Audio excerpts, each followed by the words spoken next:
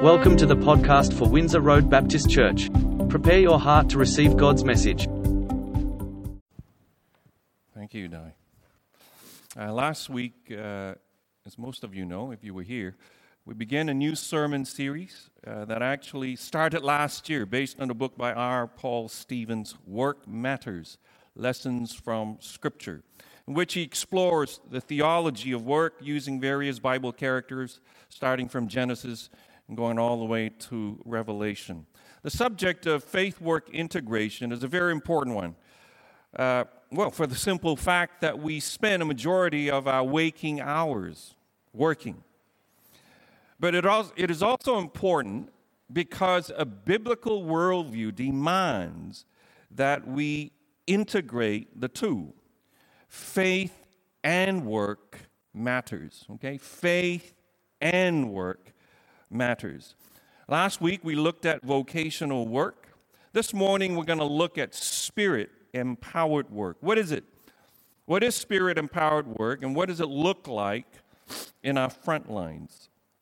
Just a quick recap of last week's sermon. I made the point that vocational work is primarily responding to God, who calls us to follow and serve Him, irrespective of the work we do, whether it is paid employment or unpaid or unrecognized work, voluntary work, such as caring for your parents, raising your children, your grandchildren, doing household chores. That's work too. Volunteering in community centers, doing work there, and so on and so forth.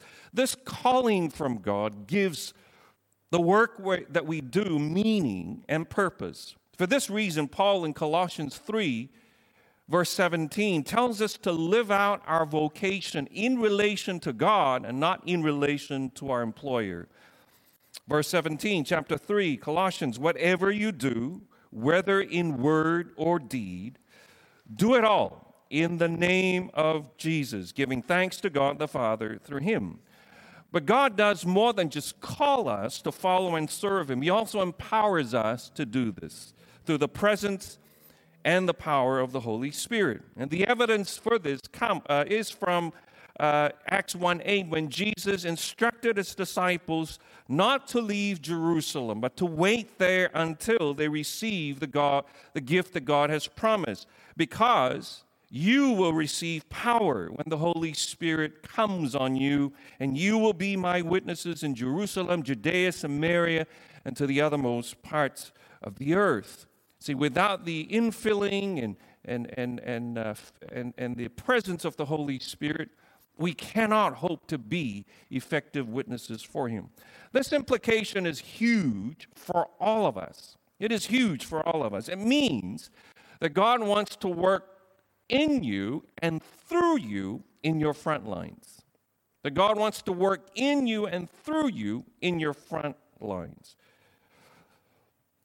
for the advancing of His purpose and His shalom.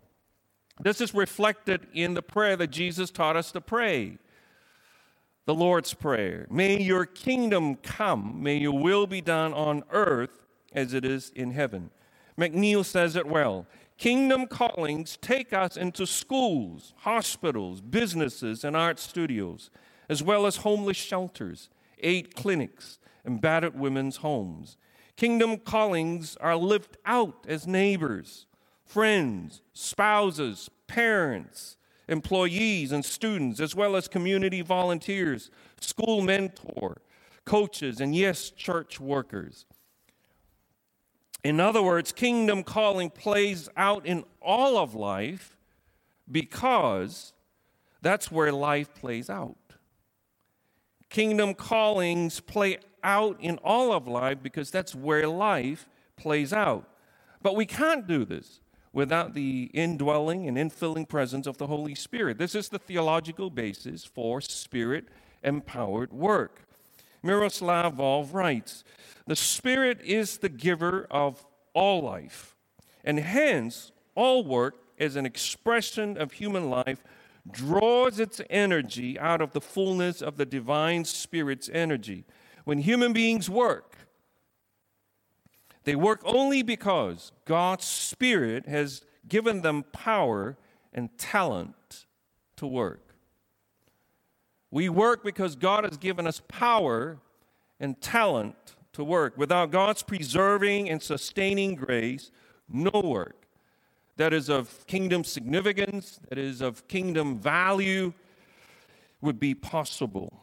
In Exodus chapter 35, we see a great example of Spirit-empowered work. Now, prior to Exodus chapter 35, two key events have just occurred. The first is God has just liberated the Israelites from Egypt, from slavery in Egypt. And this is in fulfillment of God's promise to Abraham, Israel's founding father. After establishing a binding covenant with the people of Israel, God gives them the law at Mount Sinai, which is like the code of conduct for his people. And that is the second event. And when we come to Exodus chapter 35, God commands and instructs Moses to build a meeting place where he could meet with the Israelites and for them to meet with him also and experience his presence. Called the tabernacle, it was originally a tent, as you can see in that slide, before it was replaced some 300 years later by a more permanent and grander structure built by King Solomon. Here's the account in Exodus chapter 35, reading from verse 4. Moses said to the whole Israelite community, "This is what the Lord has commanded. From what you have, take an offering for the Lord. Everyone who is willing to bring to the Lord an offering of gold, silver, and bronze, blue, purple, and scarlet yarn, and fine linen, goat hair, ram skins dyed red, another type of durable leather, acacia wood, olive oil for the light, spices for the anointing oil, and for the fragrant incense, and onyx stones, and other gems to be mounted on an ephod, and breastpieces for the priest. All who are skilled among you are to come and make everything the Lord has commanded. The tabernacle with its tent, its coverings, clasps, frames, crossbars, posts, and bases. The ark with its poles and the atonement cover and the curtain that shields it. The table with its poles and all its articles and the bread of the presence. The lampstand. The lampstand is for light and its accessories, the lamps, the oil for the light, the altar for the incense with its poles, the anointing oil and fragrant incense, the curtain of the doorway at the entrance to the tabernacle, the altar of burnt offerings with its bronze grating, its poles, and all its utensils, the bronze basin with its stand, the curtains of the courtyard with its posts and bases, and the curtain for the entrance to the courtyard. All very interesting stuff for the likes of me, because I am not a DIY person. I have no interest. But for those who are good with your hands, this is all very interesting. But this is in God's holy word, all the stuff. Okay? The curtains of the courtyard with its posts and bases, the curtain for I think I read that, the tent pegs for the tabernacle and for the courtyard, and their ropes, the woven garments worn for ministering in the sanctuary, both the sacred garments for Aaron, the priest, and the garments for his sons when they serve as priests. Verse 25, every skilled woman spun with her hands and brought what she had spun, blue, purple, or scarlet yarn, or fine linen, and all the women who were willing and had the skill spun the goat hair.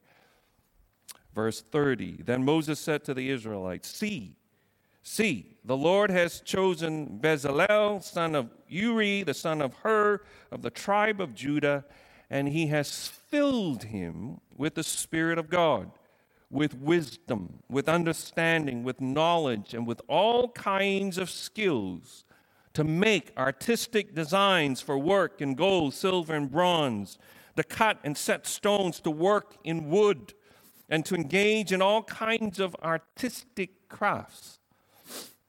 And he has given both him and Oholiab, son of, I don't know how you say it, Semech, of the tribe of Dan, the ability to teach others as well, to mentor others with their skill set.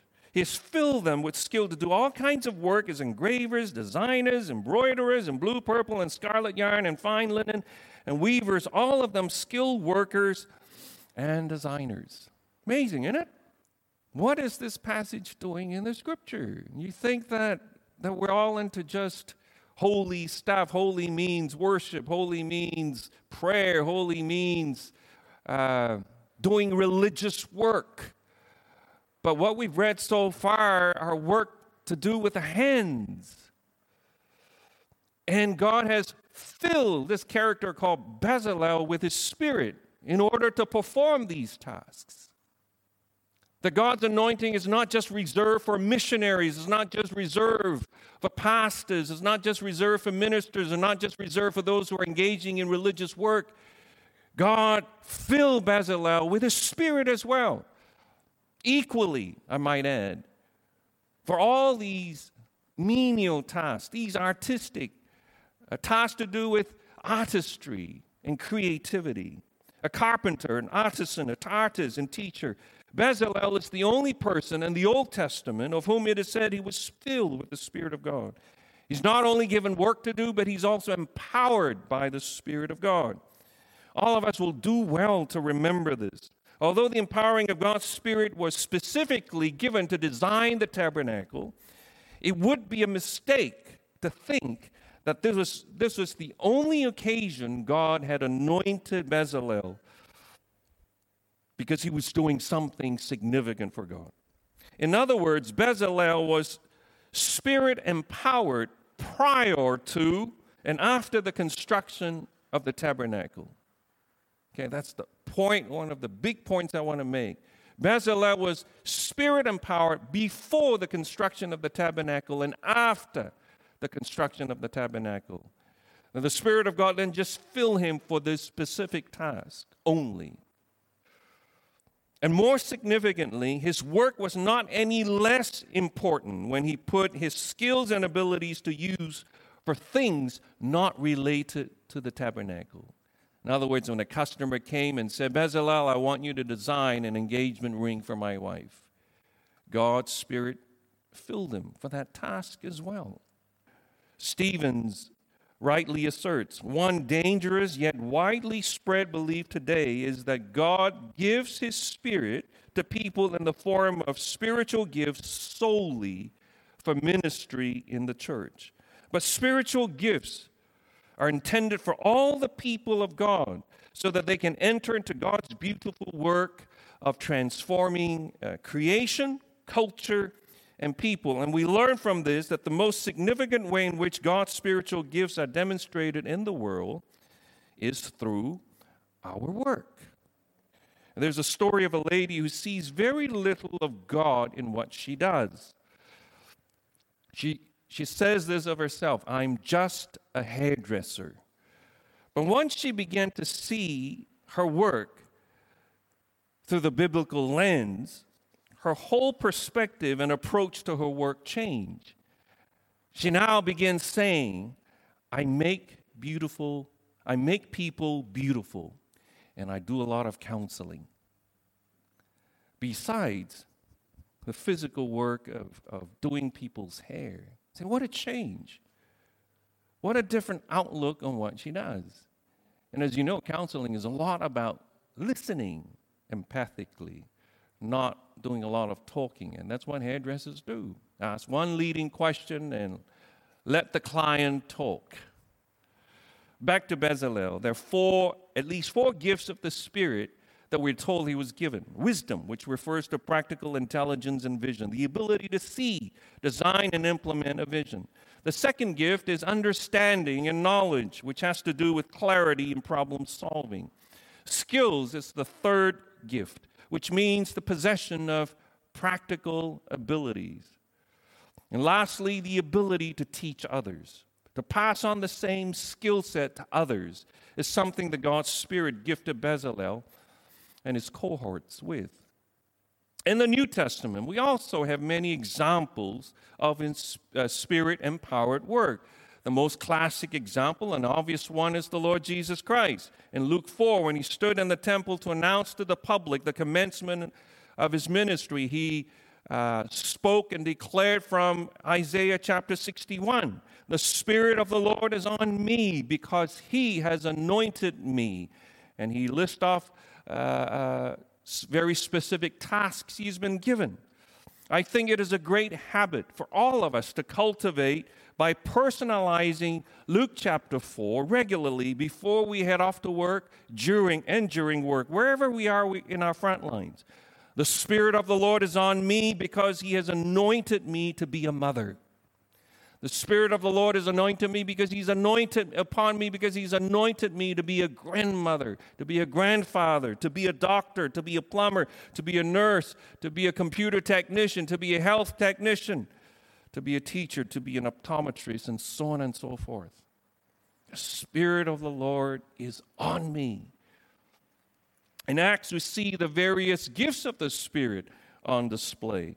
In Romans chapter 12, in 1 Corinthians chapter 12, and Ephesians chapter 4, we're given 3 lists of spiritual gifts, which, by the way, was not intended by Paul to be exhaustive. So in other words, there are a lot more gifts of the Spirit beyond the list that we find in 1 Corinthians 12, Romans chapter 12, and Ephesians chapter 4. The pertinent question is, how can we know? How can we know what gifts God has given to us to use for His purpose and glory? I want to suggest 3 things to help us with discerning the gifts of the Spirit. What gifts of the Spirit that He might have determined for us to have? Firstly, know that all gifts of the Spirit originate with God. They're all from God. Paul says that the 9 gifts of the Holy Spirit in 1 Corinthians 12 are given to serve the common good. It is to benefit everyone. It's not to benefit. Gifts are given not to benefit you. The gifts of the Spirit are not given for your own ego to feed on yourself. They're given for the common good of others. Furthermore, in verse 11, he says, all these are the work of one and of the same Spirit. And God distributes these gifts to each one just as He determines. God called Bezalel by name to glorify Him through gifts, skills, and talents He determined for him. Every one of us has gifts and talents to use for Him, not just pastors and missionaries. And whatever they are the work of one and the same Spirit. This means there are no inferior gifts. There are no inferior gifts. And I want to make that point because once upon a time I used to compare the gifts I have with others. And I go, oh God, I would like that one because that seems good, better than mine. Mine is more behind the scene. That's more public, for instance. That has more glory attached to. See, we get into that. And we need to know that there is no such a thing as inferior gifts because they all come from God. How can we label any gifts that God gives us as inadequate or wrong or mistaken or inferior?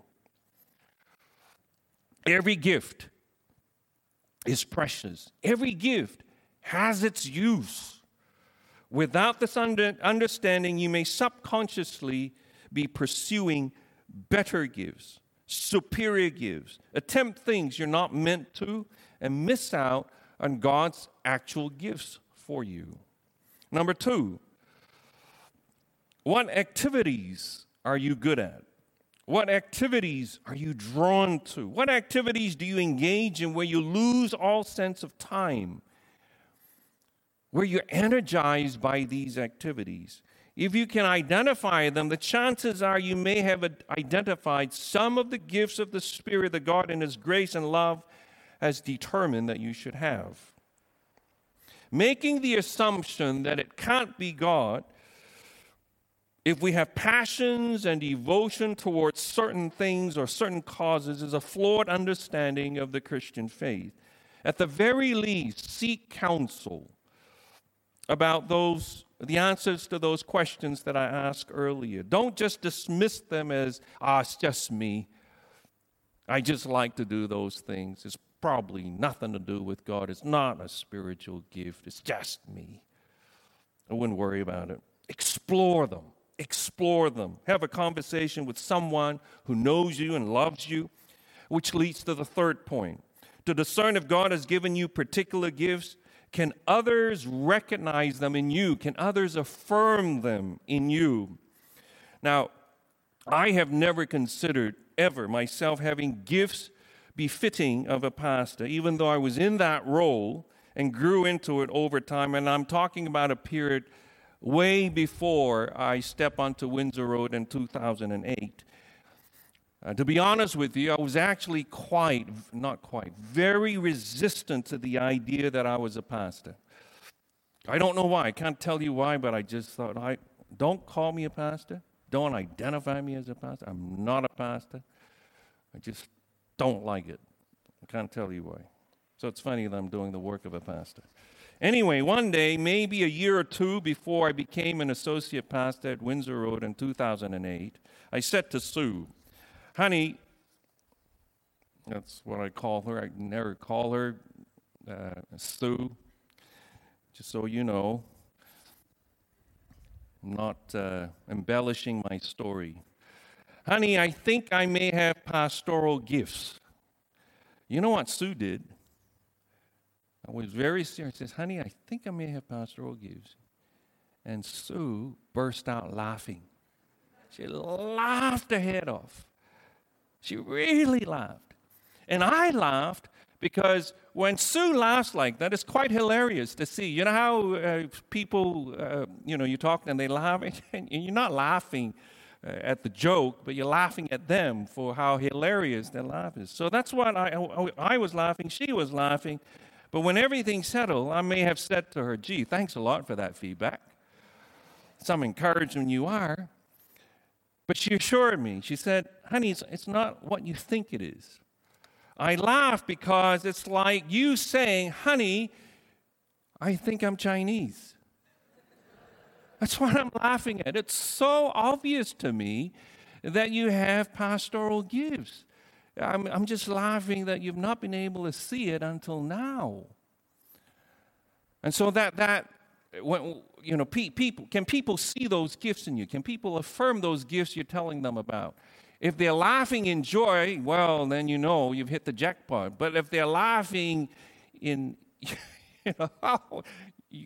you think you have, I don't think you do. And that's also a good sign when they're laughing in that context, right? So the moral of the story is whatever spiritual gifts God has blessed you with, others will be able to confirm it. Others will be able to see it, whether you have it or not. Now, once you discover your spiritual gifts, what they might be, or have a sense of what they might be, what do? I want to suggest 4 things, and they're found in the notes that I sent you attached to the news bulletin. Number 1, step out and use your gift. Step out. You've got to step out and use those gifts that you think God might have determined that you should have. But seek God's wisdom as well at the same time on how to use those gifts, how to develop these gifts. Gifts, like anything, needs to be developed. They're not fully mature. They're not fully grown. It's like a fruit. Gift like a fruit can take time to mature. Now, if you don't learn to do this, if you don't seek wisdom, and then it's very likely that you will misappropriate in the use of these gifts. And gifts in that context can do more harm than good. So seek counsel. Please get wisdom. Get wisdom. And if you don't get wisdom, you might also spook people out, with your gifts.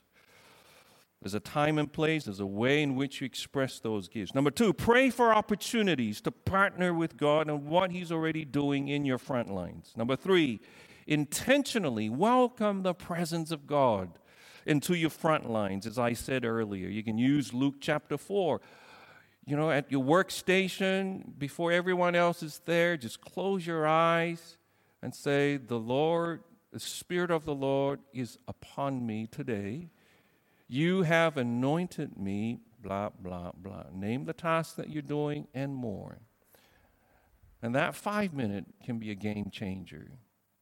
It just reorientates you to what you're actually doing. It reorientates you to the fact that God is there, that the Spirit of God has called you there. The Spirit of God wants to work in you and through you. And there are many other biblical references you can use. Just personalize it.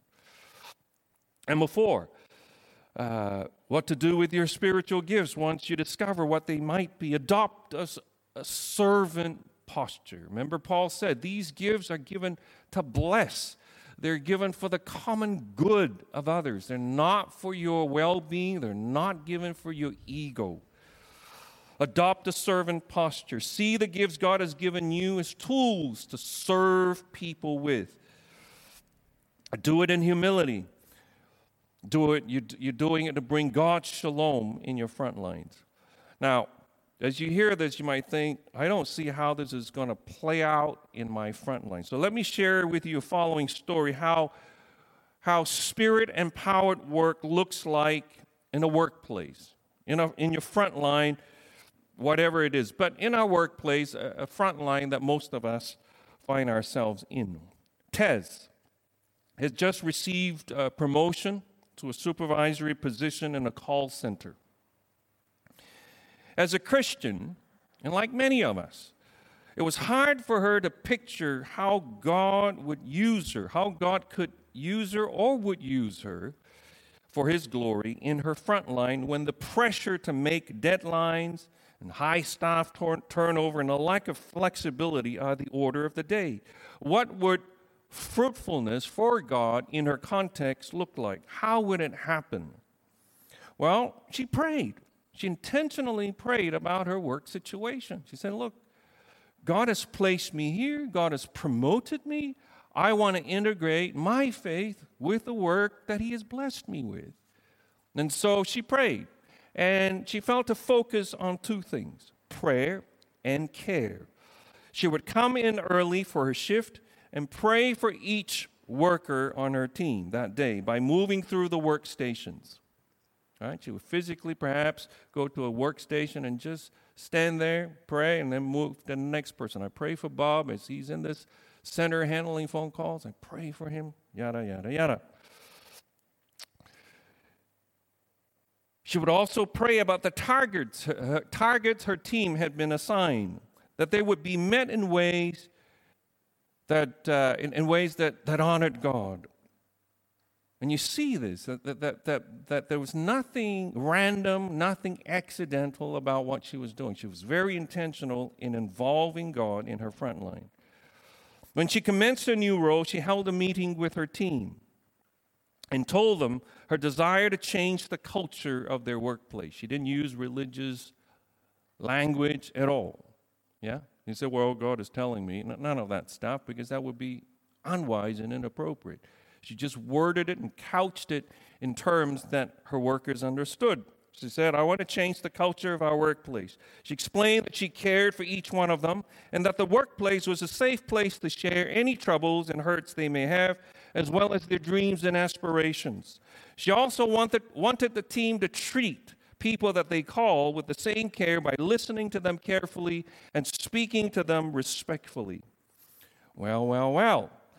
Two things happened almost immediately. And some of you could see way ahead and think, oh, that's not a good idea, what she was doing. People started testing her by having longer conversations during work hours. All right, well, our boss told us, listen, spend time with the clients, really care for them. So that's what they did. Phone calls to customers went a lot longer. This means fewer calls were made, and this means that they were not able to meet their targets. Both outcomes adversely impacted productivity. Not surprisingly, Tessa's boss called her in for an explanation. And I bet some of you, as you listen to the story, you're thinking her strategies, while good and noble, they're warm and fuzzy and flawed, and therefore would never work in that environment. The staff will take advantage of that, and things are not going to end well for Tess. You've just proven my point. A boss called her in for a dialogue. Anyone thought that? Yes, you did. Some of you did, anyways. Tess pleaded with the boss for more time. She increased her time in prayer for her workplace, set some boundaries, but she remained committed to her vision. Her team gradually began to see that she was sincere. Soon, relationships began going deeper. Staff turnover reduced. Productivity increased. 3 months into her role, one of her staff in an abusive relationship approached and confided in her. Feeling a prompting by the Holy Spirit, Tez gently and respectfully asked if it was okay for her to pray with her. This woman has never prayed before, never mind having someone pray with her and for her. She said yes. Afterwards, this girl told Tez that she felt an amazing sense of peace come upon her. Later, another staff asked Tez to pray for her medical condition. By 6 months in, Tez had begun conducting a Bible study before the shift started. And productivity remained well above the target. It's possible. Spirit-empowered work is possible. But we need to be intentional in involving God in our front lines, right? Wherever it is. We're just talking about the workplace, that's all. As you're discipling your grandchildren, do you ever involve God? Judy, Tom, you spend a lot of time with your grandchildren, right? I say to you, before you head off, say, Lord, you have anointed us to be our grandchildren's grandparents. Give us, remind us that we have your anointing. Fill us afresh for this task, for this role. Lord, is there anything specific that you might want us to do with them today, this week? That changes everything. Rather than just, what are you doing? No, we're just going to see our grandkids. We're going to be tested. It's going to be difficult. And we'll probably need a cup of coffee after. See? But by involving God, everything changes, does it not? Ed, you're in a high-powered job. There are targets to be met.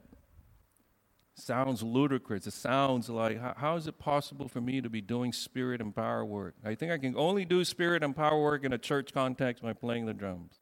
Outside of that, I don't see how. Because there are work practices, the ethical considerations to think about. Yes, all of that. Observe that. Honor that. But the Spirit of God can still work. Can still make a difference through you. It's about being deliberate. It's about being intentional. And most importantly, it's about being prayerful. Say, Lord, I don't know how to make a difference in my workplace. There are all these restrictions, all these, professional code of conduct that we need to observe and all that. How can I make a difference in my workplace? Well, you're facing a challenge no different from Tez, right?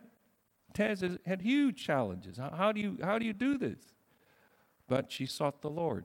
And so what your context may look like will be different. It will certainly, whatever it looks like, it will be different from Tez. But the point being is that the Spirit of God has anointed you. So here's your application for this week. If you haven't started already, you haven't done so already, number one, take the spiritual gift test inventory assessment that I sent you. There are about 96 questions. It's very easy to do. Just follow the instruction given. The document also includes definitions of each spiritual gift. Number two, talk with someone who knows you about these gifts. Can they confirm them? Can they affirm them in you? Number three, thank the Lord. Thank the Lord for the gifts you have been given. Thank the Lord for the gifts He has determined that you should have by His grace. Remember, all gifts are from Him. They're no better or lesser gifts. All gifts are precious, and all gifts are useful. And number four, follow the advice given earlier about what to do with your spiritual gifts. Let us pray. Father, I pray that you will take the scales off our eyes, the blinkers, remove, Lord, these preconceived ideas that we have about what you can do in us and through us. Help us get rid of the sacred and secular distinctions that we make all the time. The Bible study is important. Praying is important. Singing songs of worship is important. But doing work with my hands, I don't need the Spirit of God for that. And I don't think God is all that interested with what I do with my hands. Lord, that is an example of a sacred secular distinction that just inhibits us in so many ways. Lord, I pray you will continue to plant the seed based on the message we've heard today that, God, you want to use us. Just as you fill Bezalel with the Spirit of God for creating designs and creating woodwork and embroidery and all kinds of jewelry, Lord, each one of us has been anointed by you with certain skill sets that nobody can perform in this world but us. And more than that, you want us to be aware that these gifts can be used for your purpose and can be used for your glory. They're not just given randomly, that we haven't ended up with the gifts that we have because of our education, because our parents decided to finance that particular degree that has granted us the skills and knowledge that we have. Lord, you have had a hand to play in that.